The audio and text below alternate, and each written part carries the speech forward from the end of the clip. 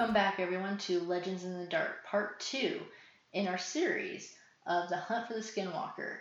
This one, the book review. Next, the movie. Join us now where we pick up right where we left off last time. Oh, and I forgot to mention this. This is something else that was really interesting on the ranch. When they bought it, it was a dream ranch, and they were coming up from Arizona, and they were just like, this is beautiful. And the people who sold it to them, they said the only caveats, the only thing that's basically in the contract says that you can't dig anywhere on the ranch unless you tell the previous owners, which I thought was really weird. Because usually, I just sold my house, and I feel bad that we have to contact the owners because we actually forgot to, now that it's tax season, we forgot to change our name. And for some reason, the mail, not change her name, change her address, and the mail post office wasn't, we changed it with the post office, but they weren't sending this one mail from Chris's work to our new house. For some reason, they only would send it to the old house. Yeah. So we had to contact them and be like, we're sorry, but we need this mail. And so, now we know the owners. But we don't have any caveats like, oh, well, you guys can't put in a swimming pool now, even though we don't live there anymore, which I thought was really weird. And another thing they talked about in the book that I forgot to mention, and I'm sorry about that, is when they moved in, one of the things they found weird in this homestead was they had locks on both the outside doors, going in, and deadbolt, locks, not deadbolt, but the slide locks, on cabinets, on closets. Imagine if I had on these doors here, imagine if I had a lock on the inside and the outside. Damn. Yeah, isn't that weird? That is really weird. Yeah, so something was happening. And they just were like, oh, okay, we don't know why. That's weird. Previous family was weird, I guess. Do. And you know what? Quite honestly, I probably would have done the same thing, because after a while, when you are house hunting, you see some weird things in houses. And I don't mean not the really outside weird ones, but you see a weird, I have a lock on my closet. And I remember when I was showing the house to one of our friends, they were like, oh, that's weird. Why is there a lock on this closet? And I said, because it's so high up. I said, they had a safe in this closet, and I think it was a gun safe, and I think it was high enough so it was basically a gun safe, another safe, and then a lock on a closet because they had kids. Yeah. So that makes sense, totally sense. But a friend who's seeing this knows that I don't have a gun safe, sees this and they're like, why is there a slide lock on your closet going in? It does look weird. Now if it was on the other side, it could be, oh, this is my panic room. You know what I mean? But on every cabinet and on every door, weird. Yeah. So next in the book, it talks about, it's so funny because it really starts talking about the experiences they have with their cattle. And I'll admit, they do talk about cattle mutilations. I'll be honest right now, I'm not going to talk about it. Just know they experienced it. It goes detail in the book. I can't go into detail. There was a lot of it. There was a lot of it. It makes my stomach nauseous. But just know that they do experience it. They don't know how it happened. Vets, later on, when there was a scientist, basically vets won't come out and look at this stuff they were talking about, because if they do, they'll just say it's a prey, a predator. They don't say anything. They had this example, and I can't remember if it's later in the book or with this family. They had a vet come out, and he had a younger vet taking over the practice, or intern. And the younger vet was like, yeah, we got to figure out what's going on. And this also could have been in the other stories because they talk about other hot spots. But when they were talking about cow mutilations, the younger vet was like, yeah, we got to figure out what's going on. And the older vet was like, we're not doing that. We're not getting involved with anything, quote unquote, considered cow mutilations, because you start saying that it's UFOs, or you say bye to your practice. Exactly. Oh my God, exactly. And so basically it was really hard to record all these. And later, when the scientific team went out there, they did have a veterinarian, and they did basically start going in through that, and they had some, basically the vet saying this wasn't just a wolf sitting on a cattle. Oh no. It was basically. Yeah, I saw some of the pictures they have in the movie that they showed, and I'm like, there ain't no animal that does that. Exactly. So we're not going to get into it. Just know they experienced it on the ranch. But after all this, there is one. It's terrifying, but it's a funny story. It's funifying. It's funifying, yeah. So what happens is, sorry, I don't know why it tickles me. I think this is after the family reports because they get so tired. There were so many rumors in the town, and I guess they tell the newspaper about it, and the newspaper puts it out there. And this guy comes one day. Tom and his son Tad, again pseudonyms. Tom and Tad are working outside, and this guy comes rolling up onto the ranch through the gates onto the ranch, stops right next to him. And Tom's kind of like, okay, what's going on here? And I'm paraphrasing this, I'm not reading it out of the book, but he's a blonde guy, tan, gets out, and he's like, hey, my name is whatever, and I really think like what's the stuff is going on here is basically he believes that something else is going on, but he wants to come and meditate on the ranch. And so, for some reason, I forgot in the book, but it says, Tom says, fine. So he gets the guy into his truck and with his son, and they go and they drive through some pastures, and the guy's like, oh, I want to meditate here. And he points to a field, and he's like, okay. So the guy gets out, and he goes in the middle of the field, and he puts out like his hands, and he's like, taking deep breaths. And Tom and his son are just sitting there by the truck like, what the heck is this guy doing? And they just kind of like, whatever. And then he looks, Tom and Tad said that they look over his shoulder, and in these woods behind him, there's like this black kind of animal, furry animal, but it's almost blurred, and they can't see what exactly it is. And he thought it might have been like a dog or even a cattle got out. And so he went, took a couple steps and was trying to see it. But as he took a couple steps, this thing kind of took a couple steps out towards the field where the blonde guy is meditating. Not good. Not good. And so he watches it, and Tad watches it too. And now I gotta bring the book because I want to quote it. He sees the faint blur, and it's going between the trees. And he couldn't make out the shape, and then all of a sudden there was this weird sound, and it almost sounds like a cowbell. Mm-hmm. And he's like, okay, did one of the cow get out? And all of a sudden, the shape starts circling.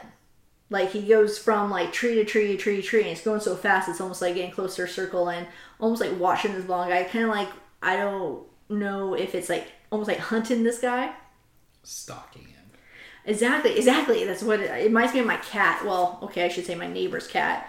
When I'm in bed and it sees my foot moving under the covers, and it kind of does that, like it goes left and it goes right. Like, okay, what's the best way to pounce on this?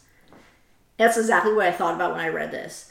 And then it says, this figure, this creature, basically darts out from the woods, and it moves to the meditated man. And before like Tom even blinks, he's already running. Like he's running towards the blonde guy, saying, "Hey, watch out!" And I'd be running away from the blonde guy, like he's on his own. Well, I mean, this is your land, and this guy's out there, and he can't. But as he's running, he can't get a good look at this thing. This thing is blurred, and he says how it's blurred is like when there's heat distortion coming from the ground. And I'm thinking, like, when you watch the movie and heat's coming up and everything's kind of wavy, yeah. And he's describing it like that, and he can't get a good look at this figure. Hell out. Yeah, and all of a sudden this is shimmering, and this huge thing stops, and it takes a breath, and it stops inches from this blonde guy, and it lets out a deep-throated, and this quote, deep-throated animal roar that echoed around the ranch. The roar sounded half like a bear, half like a lion. Well, the stranger, he says, quote, leapt back about 10 feet and fell down. He began screaming. As fast as it had approached, the shimmering, almost invisible creature departed for the tree line at top speed.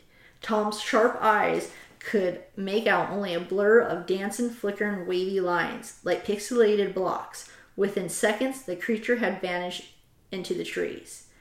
And the visitor, the meditating man, he's on the ground, he's screaming, he's not being, he's crying, he's in the ball. Inconsolable. No, he's weeping like a baby, and it says that. That's a quote, weeping like a baby. And finally, Tom basically, says, we gotta get out of here, and he latches on to Tom. And Tom says, after a couple minutes of this, quote, Tom said quietly, if you do not let go, I'm going to hit you. And the guy says, quote, I will let go if you promise to get me to my vehicle. And then that's basically what happens. They get back into the truck, they go back to the house, they get to the stranger gets into his car and is, quote, drove erratically toward the gate. He was driving dangerously fast on the rutted track, and Tom hoped he would slow down once he got on the country road. And that's it. That's a lot. He saw that's the stranger. And I just thought, how funny is that? I mean, I know it's probably, I know I'm saying it's funny. It's kind of funny. But it's terrifying. It's completely terrifying. Don't get me wrong. But it's just funny because I think we've all kind of had that moment of, if you're in a restaurant, if you're shopping, at work, maybe dealing with people at your own family, but you always have that one person who sometimes is just like, oh, isn't this great? This is so awesome. And it's like, no, it's not. Yeah. Talking about energy and... Well, it's not even that. And it's not that I don't believe it. I'm not making fun of that. And I'm not making light of that. I'm talking about the people who... We have a mutual friend. You know who she is. Mm-hmm.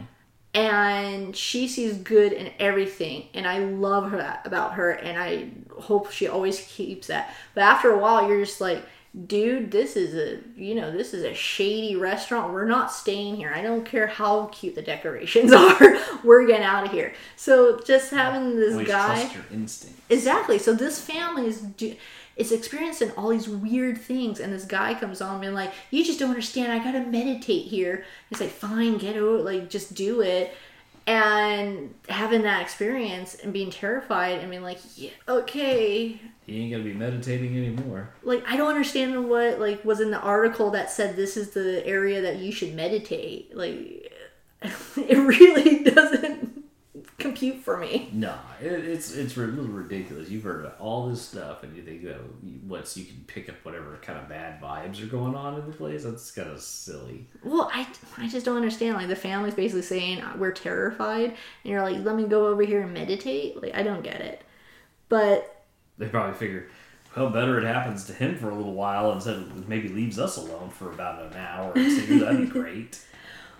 Well, the next thing that really happens, so I think by this time, the last thing that happens, and again, I'm paraphrasing through the book, last thing that happens is, I forget if he sees a light, Tom sees something in the woods, and he's just so frustrated, he sends his dogs after it. And he sends 3 of his best dogs, and they're his loyal companions, and they're barking, so he sends them after it, and they don't come back. And he goes and he finds them, and the next day he just knows something's gone. And this is after there's cows that's disappeared, there's dogs, his other dogs disappeared, they've never seen again. These 3 dogs, he goes out and finds them, and I won't get into it, but they're dead. And he says at that moment, in the book, it says he was done. It's been 20 months. He's done with the ranch. He goes back, gets his family, says, we're leaving. And they get in their car and they leave. And he sells the ranch. The family sells the ranch to, as I said, a businessman. He sells it to Robert Bigelow. And his scientists from NIDS that he hired. It's all private. They go to, in the fall of 96, they go to the ranch. And they basically come in. And so Tom, he still wants to know what's going on. Because, I mean, he's lost cattle and he's lost sleep over this place and is scared his family. He wants to know what's going on. So they hire him as a, what's it called? Consultant? Caretaker. Oh, because they can only stay up there for so long, and then they go back to, I think it was Arizona, was where they had their headquarters. And they would hear something, like Tom would call up and said, hey, something weird is going on. They would get on their plane, they had a private plane, and they would fly up there. And they would stay a week or two. And basically Tom says, if you want to see this stuff, like, I think you should kind of go in there and be under the radar, no pun intended or anything, but like basically kind of stalk this thing, because if you go in there gangbusters, you're going to scare it away. Yeah. And but they wanted to record what was going on, so they did go in there. They start setting up all the scientific equipment.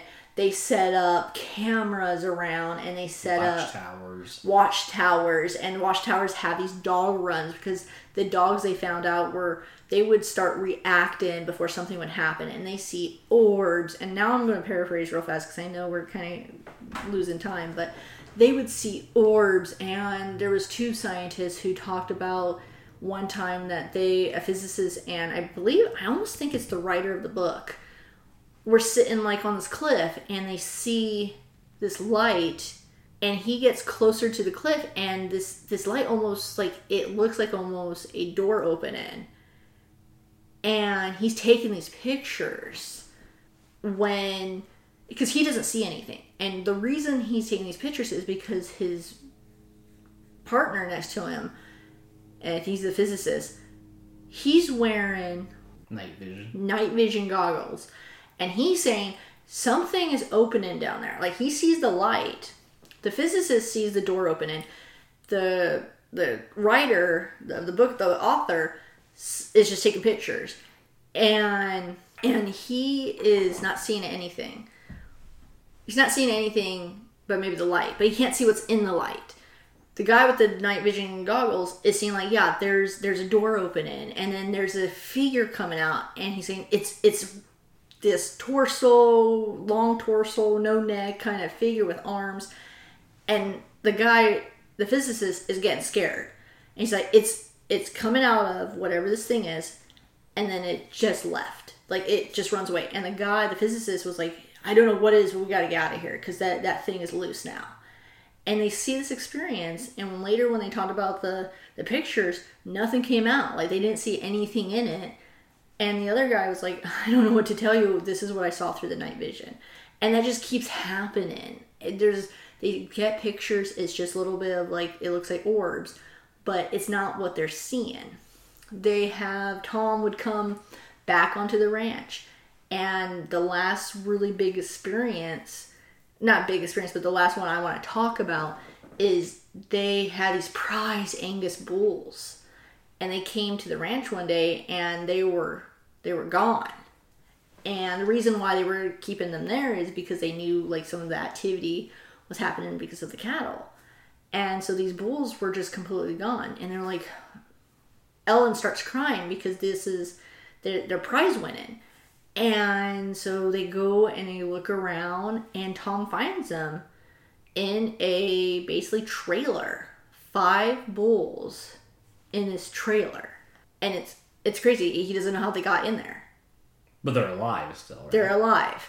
They're mooing. I don't know if they're mooing, but they're because they're not cows. They're probably wondering why they're in there too. No, seriously, and they were freaked out, and like he gets them out, and the trailer is completely torn up, but he doesn't. And I say trailer, and it's not like an RV trailer, but it's like a cattle trailer, right? No, it's like I believe how they describe it. Let me see if they have the description, but I believe it's like if you ever went to school and you had to like learn in one of the little trailers, you go up the little ramp, like those type of trailers, like when you go to the construction site and it's like a little trailer office. I believe it's a trailer like that from how it's described. That's crazy. And he doesn't know how they got in there, and there was no footprints around. Like there's no footprints saying like they went in there. And this would happen all the time. They would have one animal the neighbors would report their animals looked like they were missing, and it'd be on the other side of the fence, and it'd be like, there's no way those cows could get all the way around, like, random trailer in the middle of nowhere. well, the neighbors would report their cows missing, and it would be on the ranch, and they don't know how they got on the ranch because there's no fence. I mean, there's fences, but there's no cuts in the fences. Yeah. And it's just one of these things where it's so strange. So the whole experience that they had, It's just all bad. it really, and it's even happened after the fact. Like, they've already sold the house. He just goes there, or the ranch. He just goes there to help keep an eye on the place while the scientists aren't there. And yeah, he kept some of this livestock there because, and then he started, I think that's when they started saying, we're not going to keep our livestock there. But they'll keep, like, that's when the NIDS scientists started bringing their own, like, animals, like their dogs. Let me just make sure. Yeah, so quote, okay, it was in a trailer. So, quote, his search, blah, blah, blah. Okay. In an old, small white trailer located at the west end of the corral, there was no entrance to the trailer from the corral except a door that was tightly locked and hadn't been opened in years. As he passed the trailer, he glanced in. Tom froze. All 4 animals were standing silently crammed into the tiny space. They seemed frozen, say the word for me. Hypnotically. Thank you. And appeared to be barely conscious. Tom, with relief flooding through his veins, yelled loudly for Ellen. At the same time, he banged forcefully on the side of the metal trailer. The noise seemed to break the silent spell. Instantly, all 4 animals appeared to wake up. They began kicking and bellowing to get out of the narrow, confined space. Within seconds, the 4 huge animals went berserk and tore the interior of the trailer. Finally, a metal door was kicked out, and instantly all 4 animals tumbled blindly out into the broken door and began stampeding in a panic. So, yeah. So they were hypnotized, but they remembered what did it to them. Oh man, that was so scary. But yeah, so these experiences, like, so the book Hunt for the Skinwalker talked about their experience. So that's like 1/3 of the book, and then, or about half, is about their experience. And the second half is more about what the NIDS team experienced at their Blue Spheres, which I think I know we're kind of running along now. I think we're going to save for when we talk about the movie. That's what they were experiencing. And now I know you heard about the ranch. Yeah. But you've never really dove into what it was all about. What are you thinking right now? It had a lot of stuff going on. Like, oh yeah. More than I thought. I had heard things, about like skinwalkers and aliens, but like wormholes and like light doors that open out of nowhere and cattle mutilations and stuff like that. I would have left I wouldn't have even made it 20 months there. I'd be like, first night, I'd be like, well, time to pack up and go. I don't care how much money I've sunk into this place. It's crazy. So, I mean, we're about an hour or so in this before I edit, but the book, I couldn't put it down. Like, I would be at work and I would be reading it, and I would have to, at lunch, and I would have to get back to work, and I would be just waiting to read it on my break. And I also read it at home, but at home I kind of didn't, every time I read something and she was by herself, and I'm like, oh, okay, I'm just going to have to wait. Here we go. This is the part of the movie where somebody dies. Right? I'll be right back. It's like, I leave you in this room, like, I'll be right back. Just going to make a cup of tea. Like, I'm gonna leave, and I'm gonna shut and lock the door behind me. If you hear anything, don't open this door. Click. And then something kills them from the inside. I know. It's like, I've seen this movie before. I know, I've seen this movie a couple times.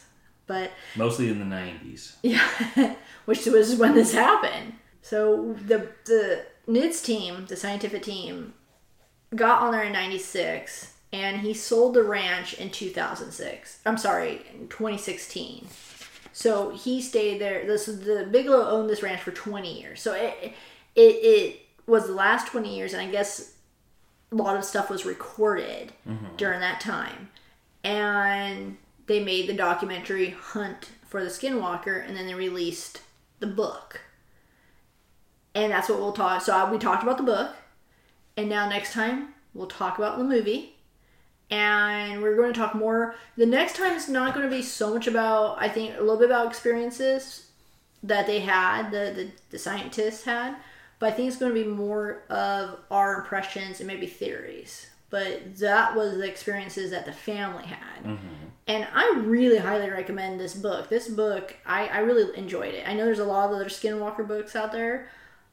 I enjoyed this one because I feel like it kind of had that first-hand experience. Yeah.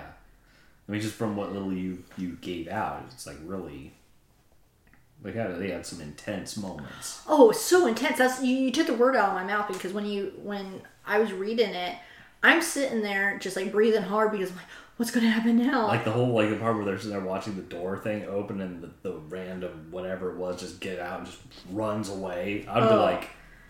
I know I wrote that. I don't know if I wrote that down anywhere. If I kept that, because I mean, I'm serious.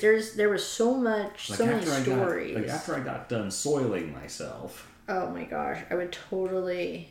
I'd be like, well, I think we should probably not be standing in this spot anymore because it may know we are here. Well, that was what's weird too, is so the experiences, I mean, a lot of it sounds like UFOs. Like, you'll hear about a lot of UFOs, but they've had also these weird creatures that they couldn't see, this weird outlines, the wolf. The science team, it feels like they got more what they even kind of describe it as almost like Bigfoot-ish experiences. And what I mean by that is they would see a weird figure that they couldn't really see, or it would be really clear to one person, like wearing the night vision goggles, or they would see it walk, and they would kind of do that, what is this going on? Is this Bigfoot? And then it would just run off, like it would be running so fast. Like I didn't write this down, but because I knew we were going to watch the movie, and the movie's more kind of the scientist space. Mm-hmm. And they do talk about in the book where I think one time the scientists they were doing shifts, and it would be like 4-hour shifts in like the trailer.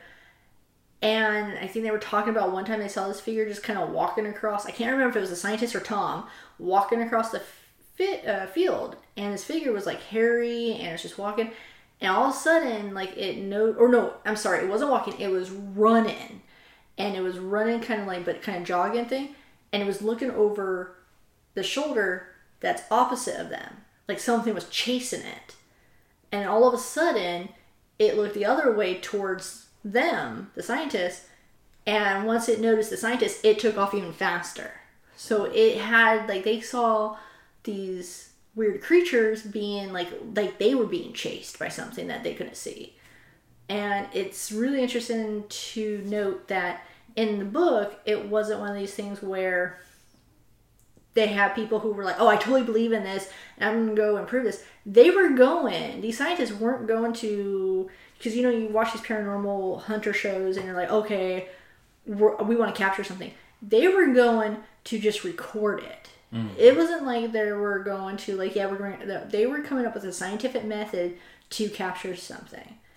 And there was one more thing I wanted to mention about the scientists. Something was playing with them. So while the family was terrified and they would get all these experiences, the scientists were having a few experiences, but it was going like months at a time. Like, it would be like 2 months and nothing would happen. And then something would, like, have a whole week of 2 weeks, just everything happened at once. And then it would have, like, a dry spell. And one of the things they talked about, one of the final chapters, is they talk about vandals. And this is, to me, the creepiest story. So what they were talking about is the scientists come one day, and they had a camera set up. And these cameras aren't on the perimeter. They're, like, around the field, in the pastures. And they come one day, and all the wiring, so they notice that these 2 cameras went out, and they go and look at them, and they notice that they had them taped up, they had them attached to these poles, electrical tape around them, hard to get to these cords, and they notice that all the cords and the wires are ripped out, and the wires on the side are ripped. So they're trying to figure out, and they even talk about, there was wire anchored to the pole, and the wire went through the V tube in. So if you ever set anything up and you're running wires through a tube and you're running wires through a house, or you know how you protect it. Yeah. Well, it was now, bent and twisted. It says the wiring was dragged forcibly out of all 3 cameras.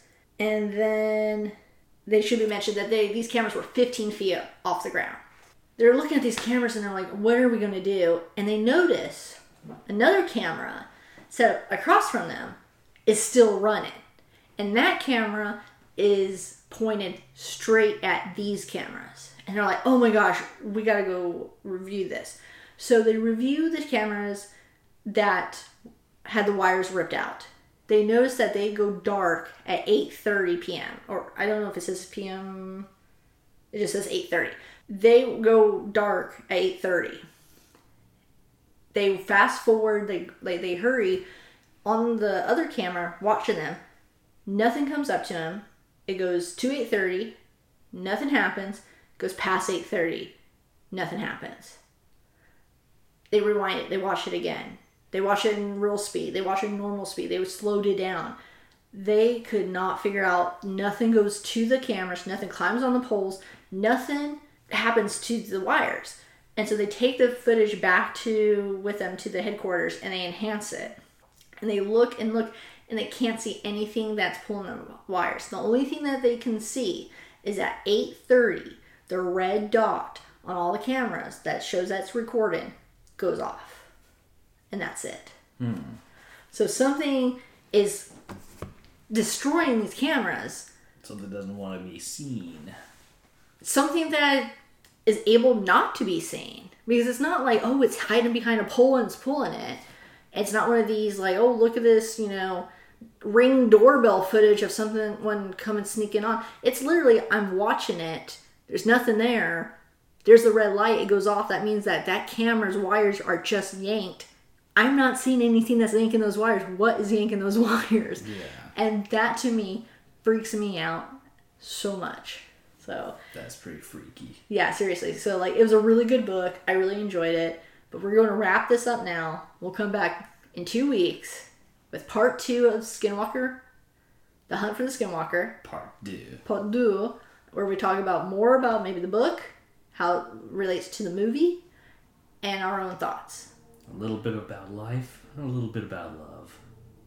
So, okay, take us home. Oh, let's do legendary shout out. To Elmira, New York. Thank you, Elmira, New York. We got some new downloads from the last episode, so thank you so much for listening. Welcome. Thank you so much for listening, and hopefully you're enjoying the podcast. Take us home. This has been another successful episode of Legends in the Dark. My name is Jay. And I'm Leslie.